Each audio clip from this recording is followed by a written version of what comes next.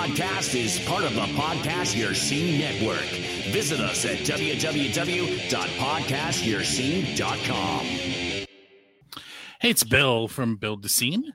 You're listening to 3 Questions and a Song, episode number 40. With me tonight is Eric Winger. What's up, Eric? What's going on, Bill? How you doing? I'm doing well. What's going on, interwebs? Eric used to live not far from where I am.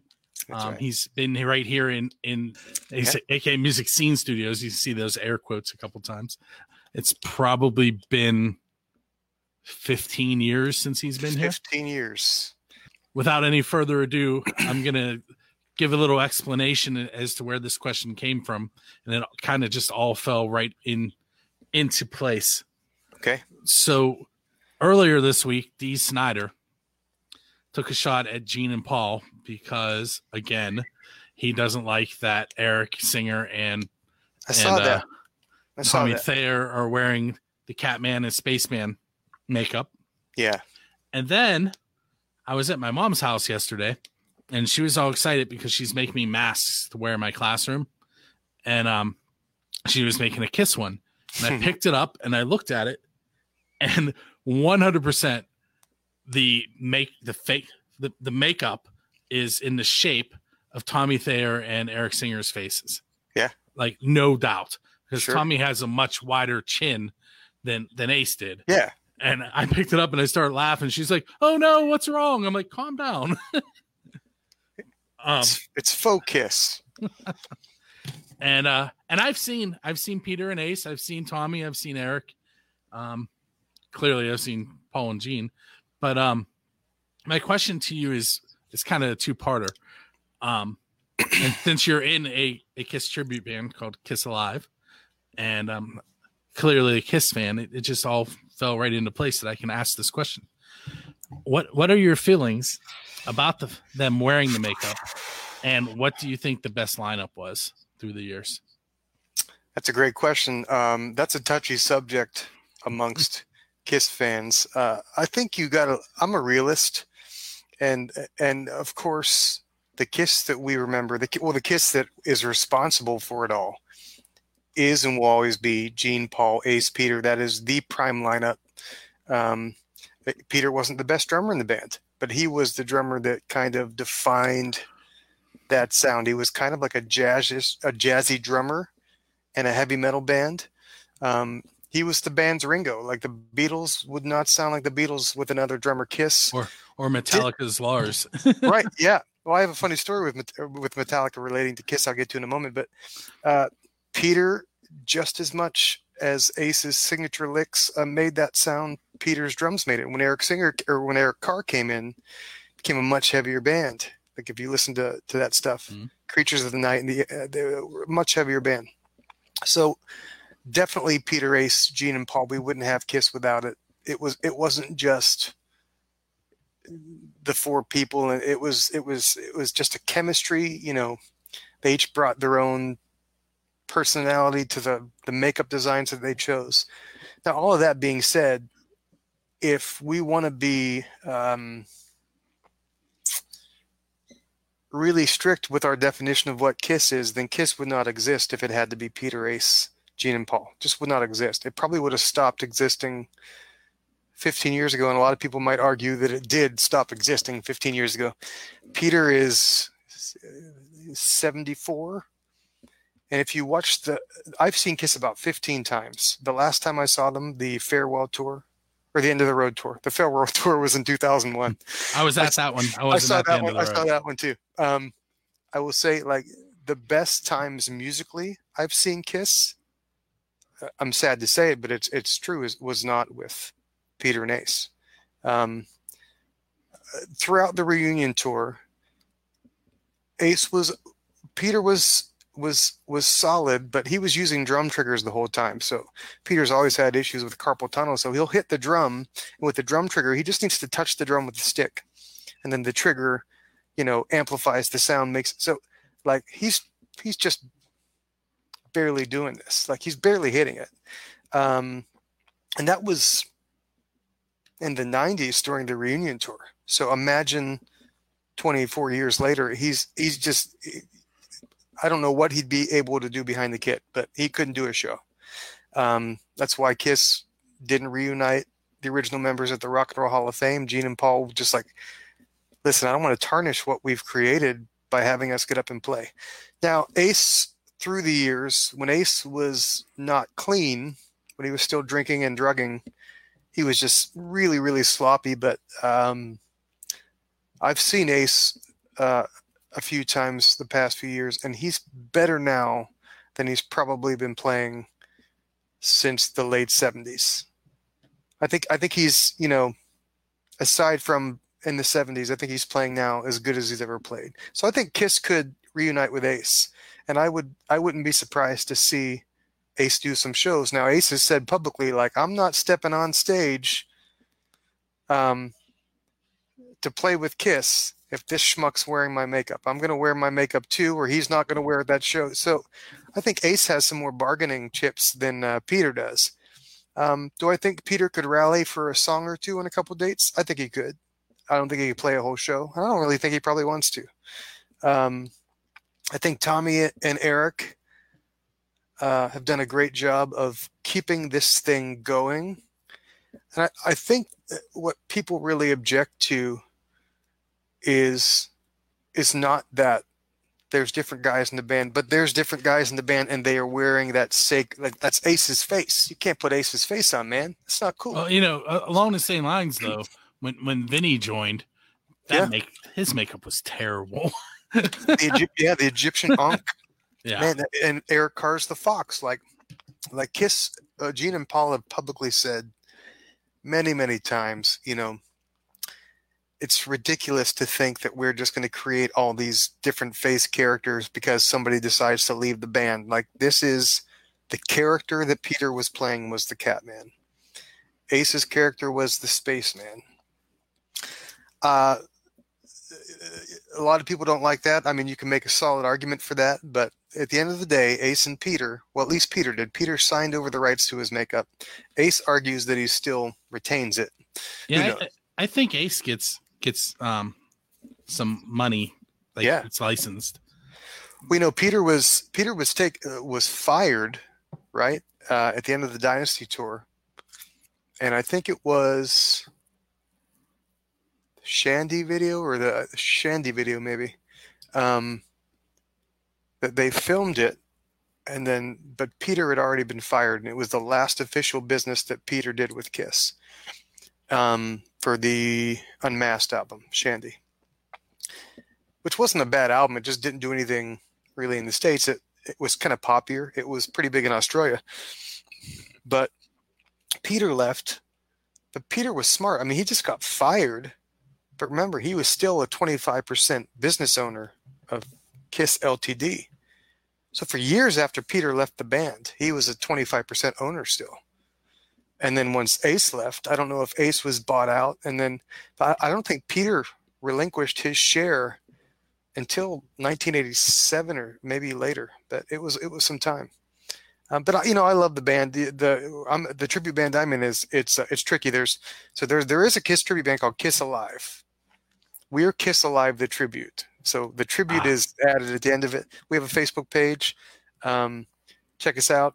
I play Peter in that band, and it's a really fun gig. We're doing a reality TV show off against the mighty, incredible Mr. Speed. Mr. Speed, I think, is one of the, if not the best Kiss tribute bands out there. They originally were from Pittsburgh, and I met them in the 90s. I sat in with them a few times and played drums in Norm Nardini. I don't know if you remember that guy, local Pittsburgh music legend. He is still playing. Yeah. Well, Norm Nardini's studio. Well, here's the funny story with this. So anyways, 96 probably, the reunion tour was going on. I met Rich, who was their Paul Stanley, through a friend, Dell, and they needed a Peter. I was in college. They invited me to come audition, and so I went to Norm Nardini's studio where they rehearsed, right? Norm's a Pittsburgh icon, for those of you who don't know. Great guitar player. Now, here's an interesting tidbit with Norm that relates to Kiss, and Norm came in to tell us these stories. So in the 70s, Norm was in a band called Diamond Rio, not to be confused with the country band of the same name. Norm was in this band called Diamond Rio that actually opened up for Kiss on the tour that Alive was recorded in 1975. So we had all these stories about how their Marshall stacks on stage were empty. They just wanted it to look huge, but they wouldn't let them, shine lights on the speaker cabinets. Like a lot of the audience noise was piped in through the PA, like just crazy creative stuff, because that's what Kiss does. But so anyways, Mr. Speed, great band. We're Kiss Alive, the tribute, and the concept of this show, it's called Tribute Band or Tribute Wars USA, something like that. Forgive me for getting it if I get it wrong. It's filming in Hollywood, Florida at the Hard Rock Casino. But the bands are from all over the country. It just happens to be in my backyard. I live in Orlando, so it's 3 hours away. But every night, I think there's 13 episodes the first season. So there's going to be a Led Zeppelin night, a Heart night, an ELO night, a Poison night, a Kiss night that we're doing. Every night, 2 bands that pay tribute to the same artist are going face to face. So we tape live on March 3rd at the Hollywood Hard Rock, and tickets are available. Come see the taping, and then it'll be on TV eventually. That's all I know, but we're really excited for it. They're a great band. We're a great band. So we've always focused on more the early, leaner, hungry years of Kiss, like Alive, like 74, 75, 76. I think Mr. Speed just did a whole Dynasty costume and stage setup, and it looks magnificent. So that's going to be that. I watched a live video where they talked about changing their costumes for that. Yeah. Oh, really? Yeah. Oh, that's fun. Well, it's going to be interesting. So it's just going to come down to, we got to be on our A game. I'm sure they're going to bring their A game, and it just comes down to, I guess, who was more convincing, so we'll see. But, so I enjoy doing that. I will say a day for us with that band is like being in a Kiss tribute band it's ridiculous amount of fun. Because we have a really, like Kiss, we have some really intense and loyal fans because, they understand that we just love the band and we're fans of the band, and we know we're not Kiss, but we are trying to give you the most authentic Kiss experience that we can. And it makes, it's a celebration of the band and the music. It's so much fun. So a typical night for us when we do a show is we load in all of our gear. We bring lots of stuff, fire, pyro, and the big Kiss sign that lights up, sirens, all this stuff. And they do Firehouse. We do Firehouse. We got the hat. So, so if we have an 8:00 show, then we're loading in around 10 or 11 a.m. Getting set up. We have a great road chief that goes with us. He's so amazing, and he's a loyal friend, and he's a workhorse for the band. His name is Frank Avila, and we love him. He's our 5th man, and he brings his girl Sabrina, and she's incredible. And they just come, and Frank has several remotes to run all the tricks and whistles during the show while we're playing. Gets Gene's blood ready, gets Gene's fire ready for the for the fire breathing. So, but we load in early. We sound check early because, some of them are really good with makeup. I'm not. I'm still learning it. It's hard. I'm glad you brought that up because I was trying not to waste a question on that. Oh no, it's really hard. It's really hard. Like, so our Paul John is just great. He helps me. Jimmy, our ace, helps me a lot. I've gone on and looked at pictures and read how Kiss does it, and we do the same process. So, you got to start with kind of do the white almost everywhere, right? And you got to powder. Then we take Q-tips, or then we take a black eyeliner and we draw the patterns over the white. We take Q-tips and clean the white out of the inside where the black or silver or whatever is going to go, and then we powder, and then we delicately do all the other stuff. And it takes a while, but John helps me a lot. So because he helps me a lot, he does his makeup last, but I'm the first one done, so he has time. So I'm often like fully suited up, made up, got the wig on. I had a custom wig made by my buddy Justin that looks amazing. And I'm ready to go 2 hours for the show. So then I'm trying to eat food and not mess up my lipstick. But so it is challenging. What's incredible though, with like, you just got to powder it, because we go out there, if we're playing an outdoor show, I mean, we're in Florida. If we're playing an outdoor show, it's unbearably hot, no matter how many. The last gig we did was at a Harley Davidson dealership in the middle of the day. I think it was like a 1 o'clock or a 2 o'clock downbeat. It's for a big Harley party out in their parking lot. And it was 95 degrees, I think, and we're wearing makeup on our faces, But the interesting thing about it is when I'm playing, and I get really physical and I have fans blowing on me, but like when we're playing, like, then we usually open with Deuce or like Psycho Circus or occasionally Detroit Rock City. But like by the second song, I'm looking over at Frank and I'm going, is this messed up? Because I just feel sweat pouring down my face. And what's incredible is like, no, it's not. I'm sweating underneath it. So the powder really affixes it there. And I am drenched. But like, if you're right up close, you might see really minor like flaws once the sweating starts. But like from the audience, it looks fresh and new and it looks great. And so it's basically, I'm trying to get more sufficient in applying the makeup. Basically, Jimmy will draw the shapes and we'll do the outline, and I'll just do all the coloring in once I'm not going to mess anything up. But so one comment I do have, I've only been to Orlando one time. Yeah. And it was, I think it was 91, but the heat index was 99, and we were at Disney, which is all blacktop. I've never been so hot in my life. Yeah. Yeah. Now, if I remember correctly, you worked at Universal Studios, correct? I've worked at Disney and Universal Studios. Yeah. And they were both music, correct? Yeah. So let me finish. Please do. I'm going to make this the second question. So, okay. I also know that when you were back here in Pennsylvania, you were in a cappella band. You mentioned you play piano, you play guitar, you play drums. So this one, I'm gonna leave this one kind of wide open. Okay. I kind of fill in what your musical history has been up until this point. And okay, music teacher, right? I was a choir teacher. Okay, so y'all got time? Y'all got some time? We have anywhere to be? All right. So the story of my life by Velvet Jones. No, just kidding. So yeah, I grew up in Katanning, up Route 28. Probably a lot of people from Katanning that watch this.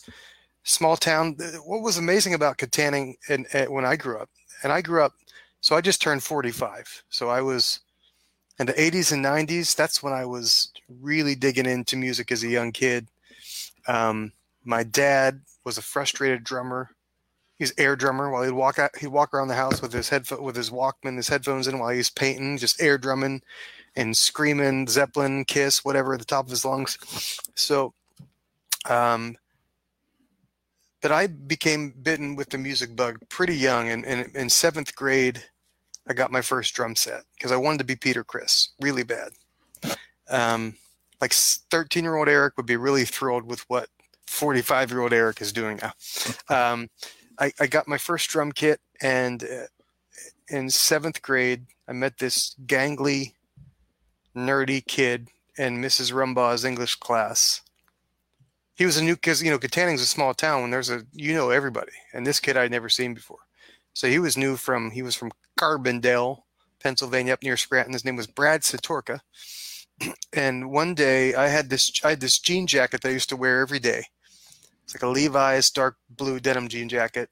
I had my Kiss patches. The back patch was a Winger back patch. The first album cover, which I saw them on their first tour at the Syria Mosque. With you have no idea how important what you just said was. Keep going. Yeah. That's a great band. Anybody that tells Beavis and Butthead can Winger's a great band. So, anyways, I met Brad, and I walked around in my jean jacket. I had drumsticks, and I just pound on desks all the time. And he walked back to me one day, and goes, "Hey, you're a drummer? How you like Kiss?" He's like, "I'm like, yeah, I'm a drummer. Pretty good." I wasn't, but I thought it was. And Brad's like, "Well, I like Kiss too. I play guitar." I'm like, "Okay, all right." So we arranged to get together, and he had a Univox semi-hollow body guitar, and he had a Marlboro amp. I think it was a Marlboro amp, a little crappy, maybe like 30-watt piece of crap. And I had a Pearl export kit, and Brad and I would get together after school. We'd either go to my house or his house every day for literally the next 5 or 6 years till we graduated, and just play music. We were in bands with, all those great people, but they're like, Mike Starr and Doug Seth and Ryan Rumbarger and all these people. Ben Valasek. We just had bands of musical chairs. We just all jumped around different bands. But there was an amazing amount of musicianship in that town. Like back in the day, like we had Bill Roncher and Joe Ruskowski doing mad, crazy things at like GIT. I have not heard Joe Roncher's name in a long time.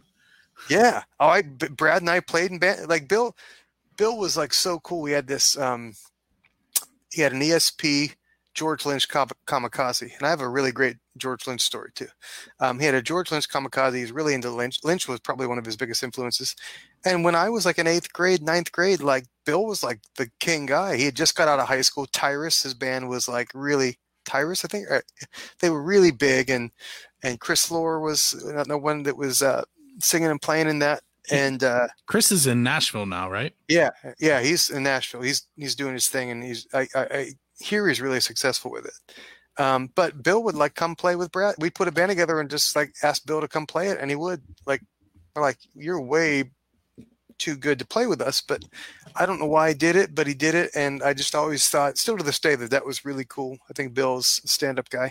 Now, my George Lynch story, I want to take a slight detour. My buddy has a band in town. He's Paul Drennan's his name. He's a bass player. Amazing guitar player. This guy's just amazing guitar. Plays that rockabilly stuff like nobody's business. Play blues. He just got it. And he's one of those guys that he plugs a Les Paul into an amp and just has gain. Like, doesn't need the fancy pedals to sound good. It's all here, and he's just amazing. He plays bass in another band called Blandini, and Blandini is led by Jeff Blando, who is Mark Slaughter's guitarist and Vince Neil's guitarist in their solo bands, with Will Hunt, who plays drums, and Will Hunt was in Evanescence for years. So we go to see Blandini at the Seminole Hard Rock up in Sanford. This is probably, a year and a half ago maybe. And because George Lynch started playing with the band. So it was Blando on guitar, my buddy Paul on bass, and the drummer was really cool, really flamboyant. He reminded me of Blas Elias from Slaughter, because he would throw his sticks around and he'd stand up and do. Zoltar was the drummer's name. Zoltar, it's his actual name. But George Lynch would come and sit in, like he'd been playing with him.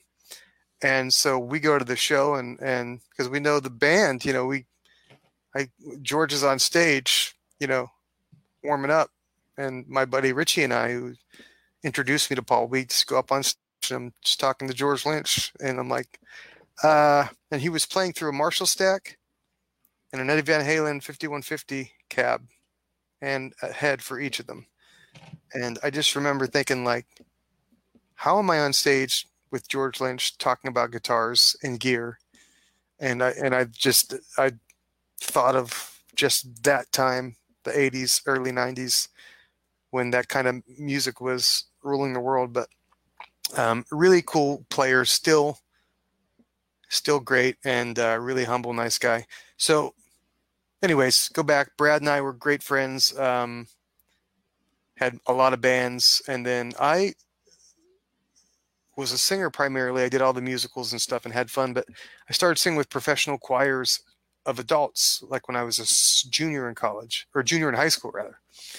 And we would go to, like I sang with the Bach Choir of Pittsburgh, and we would just kind of tour around Western Pennsylvania, Johnstown, and do concerts with the Johnstown Symphony Orchestra and some other. We do like some great works.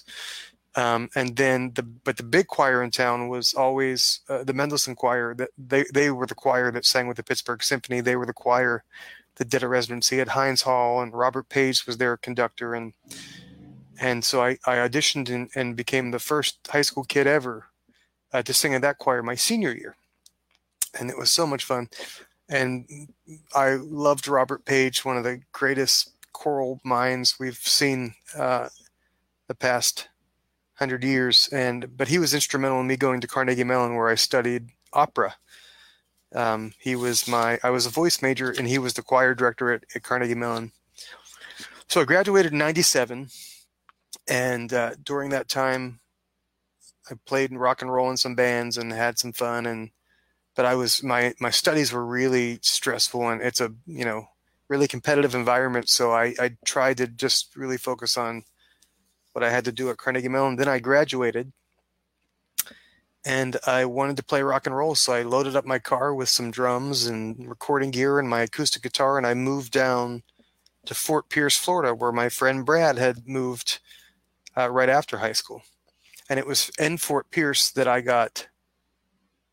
was hired to do my first show at Disney, which was an a cappella pre-show to the Beauty and the Beast stage show. We were 4 guys. We came out before the Beauty and the Beast show at Hollywood Studios. Now, it used to be MGM, now it's Hollywood Studios, Disney's Hollywood Studios. We came out dressed in tech gear and started setting up microphones. We started sound checking them, and then we break out into song.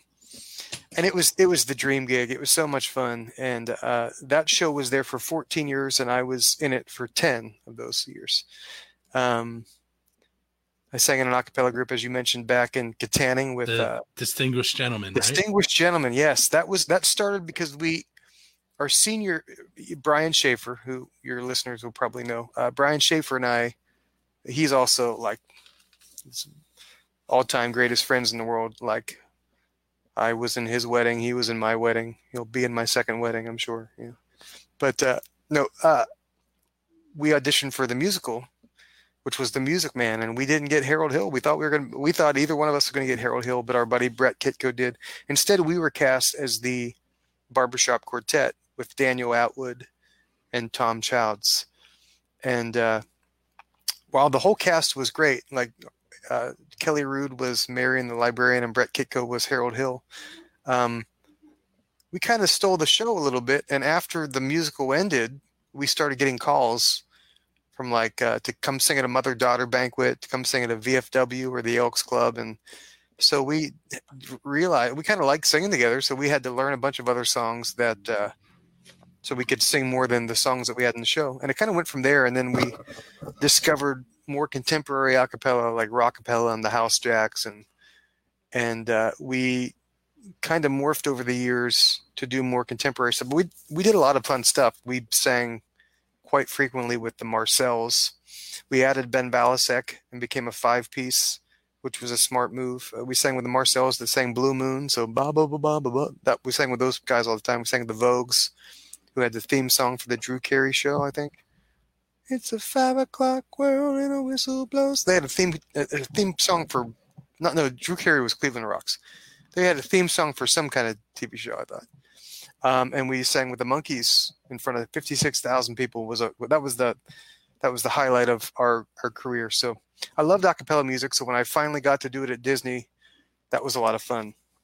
And then played in some bands in town, got back into that scene. But then I took a break from the full-time performing thing right in 2002. I started an 11-year career as a school teacher.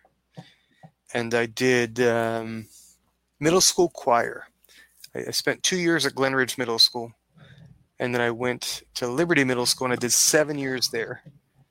And I ended at Meadowwoods Middle School and did 2 years there. And by the end of year 11, I was I was so burned out. Like, I love the kids. The kids are the best part. I keep in contact with as many of them as I can. And when I see them or run into them, which has happened a few times, it's a great joy. That was the best part of the job.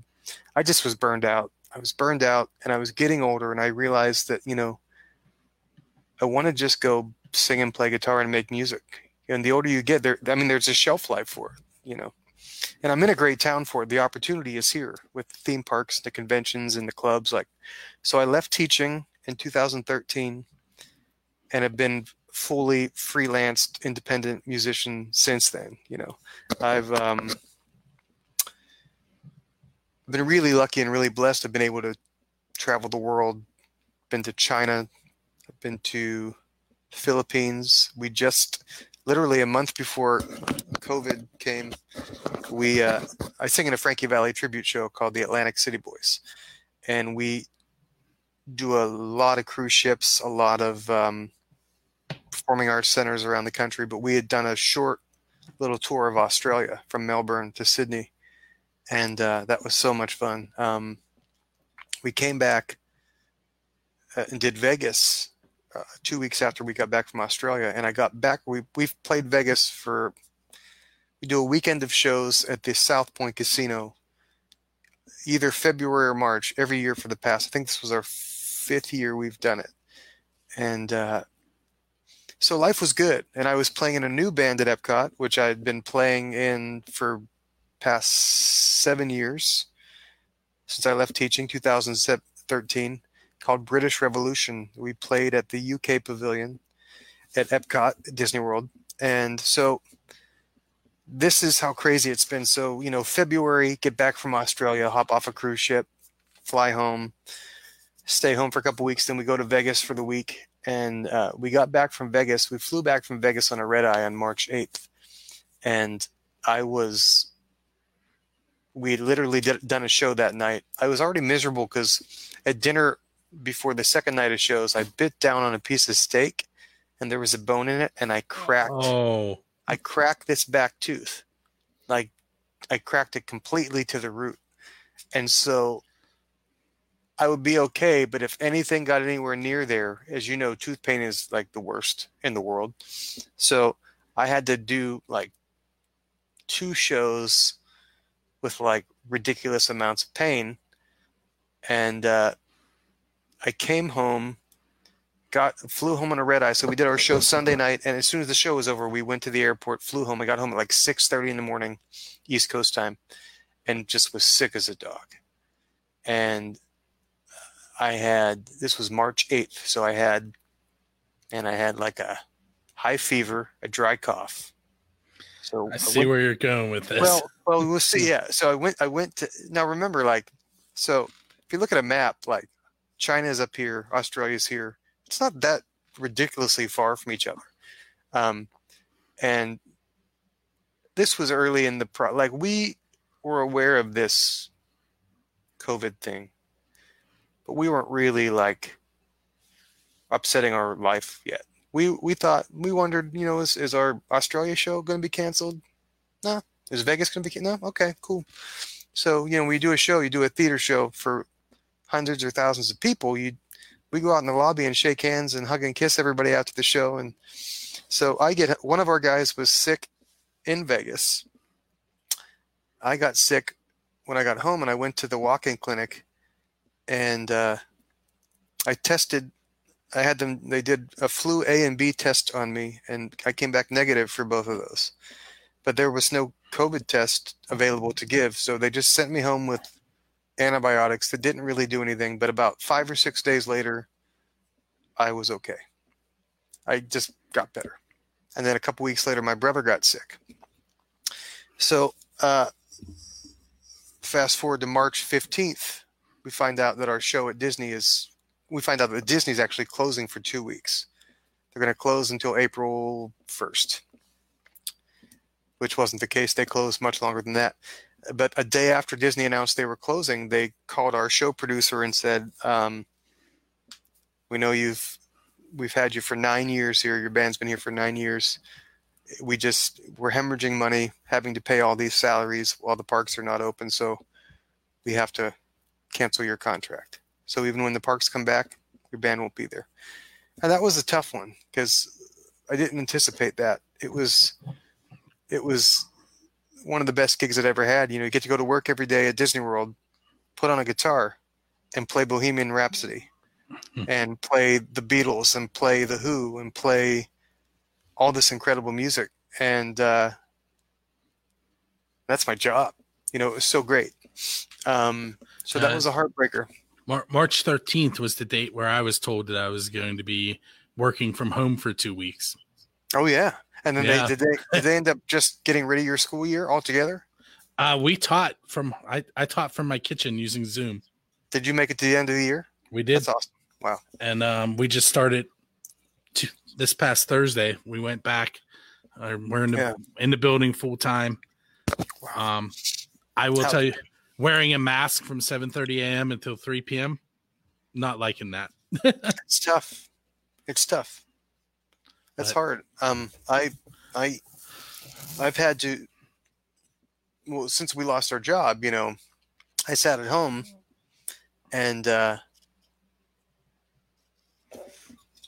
week later, my baby sister on March 23rd died.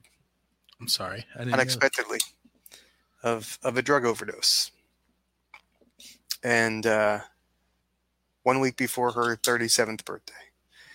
And she left behind a 16-year-old, 12-year-old, and a 7-year-old who were wonderful kids. No father in the picture, but my parents were already pretty much raising the kids. So that was the second week of COVID, the worst part of it for sure. It's still bad. We're still dealing with that. And it just became evident really soon that, okay, this isn't going to be over in a month. No matter, we're social distancing, we're quarantining, it's not going to be over. So the entire calendar of events for musicians just disappeared. If you had anything on the calendar for, even into 2021, take it off. So yep. I started doing what am I going to do? I don't want to just sit on unemployment and expect the government to feed me I want to be productive. I can work. What am I going to do?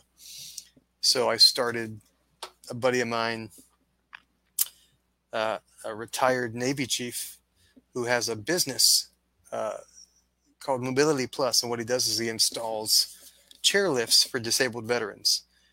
And like I said, he's retired. He's, and he's not doing it to make money. He's doing it to serve and give back, because that's the kind of man that he is. So he reached out to me and said, I know you're down and out.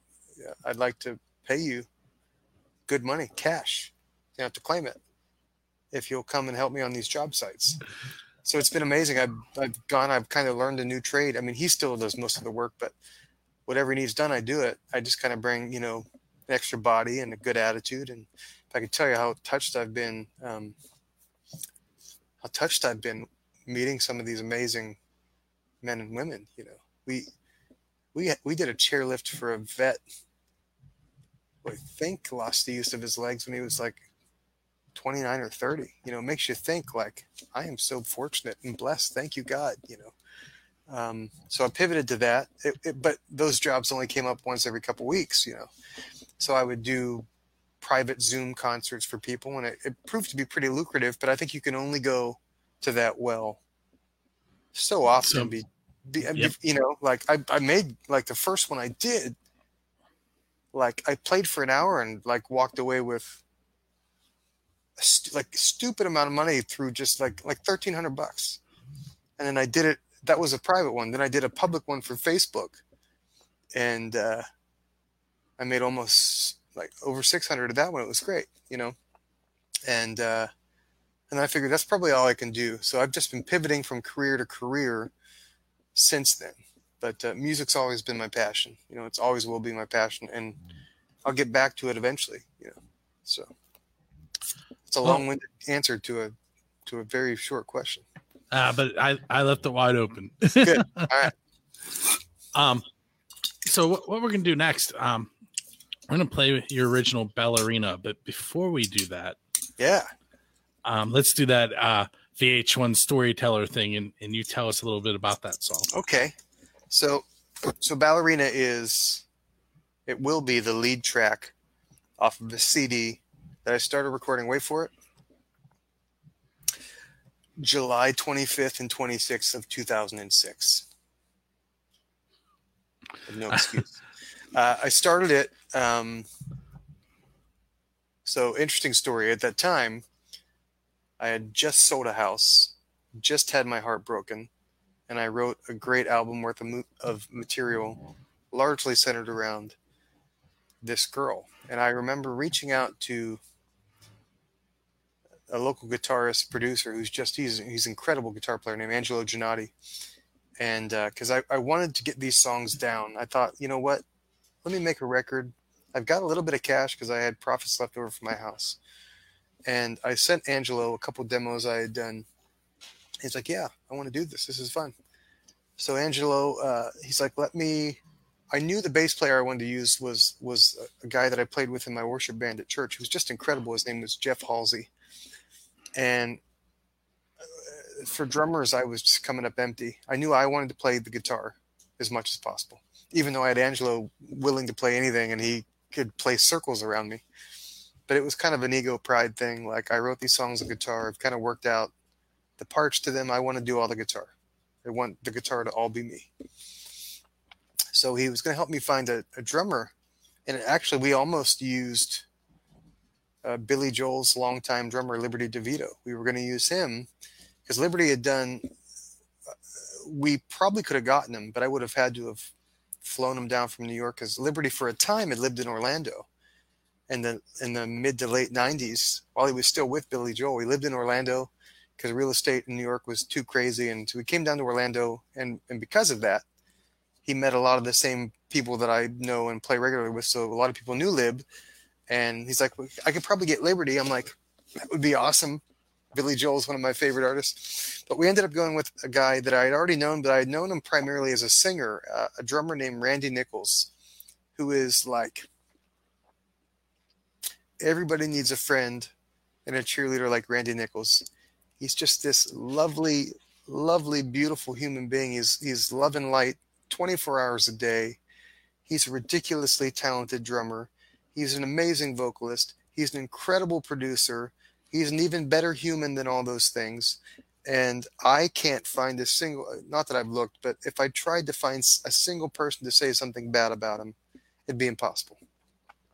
And Randy and I used to do, in the late 90s, we used to do session work together as vocalists. So I kind of knew Randy, but I just hadn't seen him in years. So Randy comes in on drums, and that's the start of the project. So life happens. I'm 99% done with the entire album. I just got to lay some vocals down and then mix it. So Ballerina, to get back to that, I think I wrote this. I was really into early John Mayer at the time, so and you'll hear that influence. Heavier Things had just come out. There was a song on it called Only Heart, and there was something about the chorus, something about the song. I got my only heart. I think that's the name of the song. I haven't listened to it in years, but I'm like, that's cool. I want to rewrite that song, which is something that I like to do. I know a lot of singer-songwriters probably do this. If you're watching, maybe you agree with this or you relate to this. But like I'll hear songs that I like, and I in my mind I try and think, all right, I want to rewrite that song. And what I mean by that is I want to take what jumps out to me about that song, what makes it special, what makes it cool. Sorry, I keep hushing my son. I'm sure you saw me.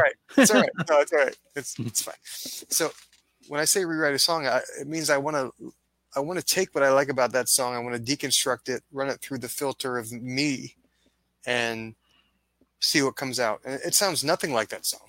And I've done it with a few songs, but I remember thinking that song kind of inspired it. And lyrically, it was inspired by a girl that I had dated. The title Ballerina comes from, I had been dating this girl who, actually, no, I hadn't dated her yet when I wrote the song. I was trying to date her. And I eventually did get to date her. But she played Belle at the Beauty and the Beast show that my a cappella group did the pre-show for. So when we were really good friends, and I just thought she was amazing, and had just this huge crush and been in love with her for so long. And so the song was called Ballerina. She wasn't a ballerina, but it just made sense in the environment of all these dancers around us when we were at work. But it kind of was an amalgamation of several different girls that I was dating around that time. Musically, what I like about it is I'm a melody whore. I'm really drawn to like those earworms. I don't think pop music should be a dirty word. I think you can write good, smart pop songs and put some nutritious musical elements or lyrical elements into it. And that's kind of been what I've tried to do with this song. There's key shifts that you don't expect, and it's just kind of fun. I really like it. It's got kind of a early 2000s John Mayer, before he went all granola country on Born and Raised, all that stuff. So it's, yeah, so I'm playing all the guitars, doing all the vocals. It's Randy Nichols on drums, Jeff Halsey on bass, and my good buddy John Sparling on the keyboard. So I hope you enjoy. So we're going to take a moment. We're going to listen to Ballerina, and we'll be right back with Eric Winger. 1, 2, 3.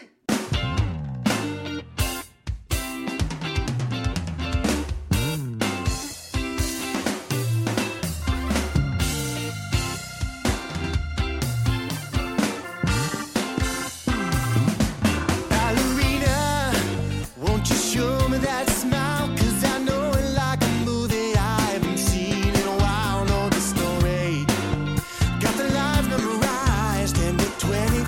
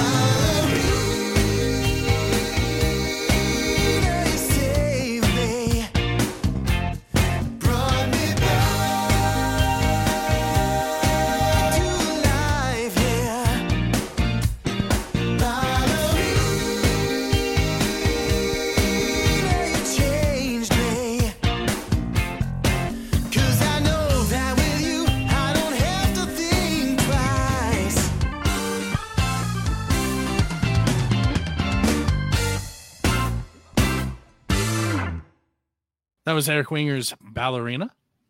You're listening to 3 Questions and a Song. What we're going to do next is I'm going to go ahead and let last episode's guest ask the 3rd question, as we always do.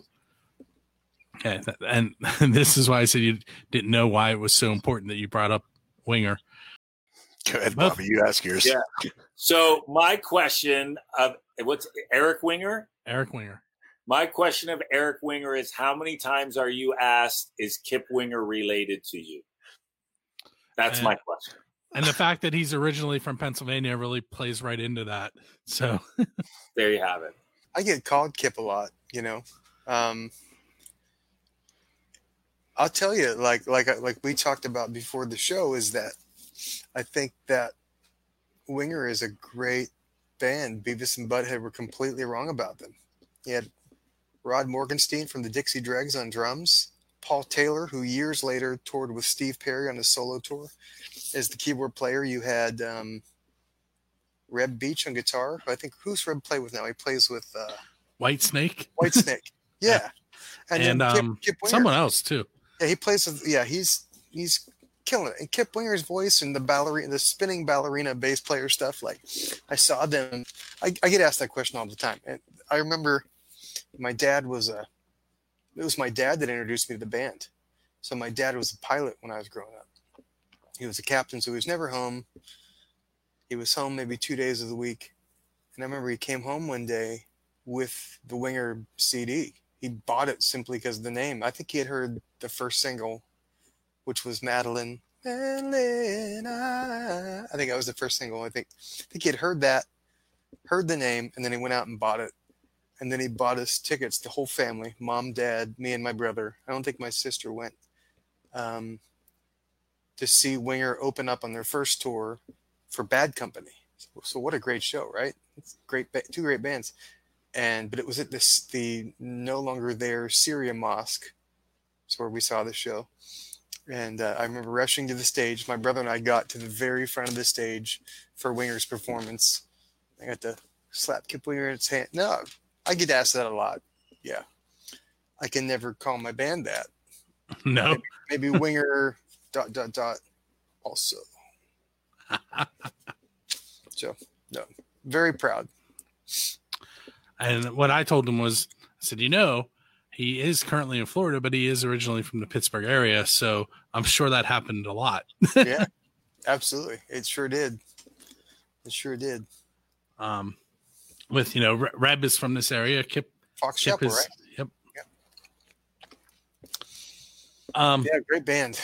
That first album was amazing. Second album was good too. I saw them again. Open up for Kiss. I think it was the Hot in the Shade tour. It's funny the things you remember. I remember my first Kiss concert was January 16th, 1988. Civic Arena, Love Gun tour, or Crazy Nights tour. Love Gun was the opening song. And Ted Nugent was the opening act. You said that the album's like 99% done. Yeah. Do you have a release date picked? I don't. I just have to drop a few lead vocals on it. A lot of it, there's some more stuff that's pretty much ready to be mixed. At this point, it's just the expense. And I've got a really great guy who was actually the drummer of my for a short time, or for a long time, but a drummer of the British rock band I played with at Epcot. Stephen Shapiro, who's he's a great musician. He's got a great musician's mind, great drummer, and a great audio mixer. He does a lot of band stuff, and he mixed Ballerina and he mixed the other tune, Rescue Me, and he does a great job. So it's really just at this point coming up with enough money to do it, where you don't, in the middle of a pandemic, where all your jobs have gone away. So I don't have a date. I remember in 2017 when I got divorced, I said this will be done in 2017. So I've been making excuses for 3 years. So I want to predict within a year from now, the album will either be done or I'll have at least released the songs, maybe not as a complete 14-song collection, but I'll have at least released the songs 2 or 3 at a time on, as singles. Something. All right, well, once you have them officially released, Yes. Give me a link to where it can be purchased, and I'll add it to, Of course. to Awesome. this show. Will do. I want to thank you for coming on episode number 40. Thank you for having me. It's been a lot of fun. And what I'm really bad at ending the show. The beginning is good for me. It's great. The endings I'm terrible at. In fact, are you familiar with John Lane? I do know John Lane. I figured you would. Yeah. So John Lane recorded some outros for me. So Nice. what they're going to hear next is John Lane closing the show because I'm terrible at it. Awesome. Cool. So Well, for I'll be those of happy you, to hear John. for those of you that were hanging out with us tonight, I want to thank you for hanging out as well. And as always, go to buildthescene.com, podcastyourscene.com, or PARockShow.com to find out all the stuff that I have my hands into weekly. This has been episode number 40, and we'll catch you on the 15th with. Oh, you almost got off. I thought you were going to ask me to ask after the taping. Yeah. I got to ask my question, right? Yeah, you have to ask your question. Okay. So it's Spider Accomplice. That was your homework Spider assignment. Accomplice. Yeah, I did a little bit of a deep dive on this band, and I really dig what I saw. It reminds me of the best of Evanescence and LA-based rock band, won a bunch of awards. Yeah, really cool music. I tried to think of a question, and I think this is just what I keep coming back to. It's not specifically about their music, but I'm interested in like how have they connected and kept connected to their audience through this pandemic? Like how have they continued to perform when nobody's have they done the Zoom concert? Like what have they done? What challenges have they found besides the obvious one, like everybody's got to stay inside and you can't congregate, and what creative ways have they tried or discovered to maybe get around the limitations of how we can perform and interact with an audience? Because that's really what it's all about, And they have a pretty big following online too, so it'll be interesting to see what they say. Yeah, I can't wait to hear it. So, Hey. but they're doing great work. Keep it up, guys. So now we're gonna let you hear from John Lane, and check us out on the 15th when the interview is 3 questions and a song with Spider Accomplice. All right. Thanks, Bill. Thank you.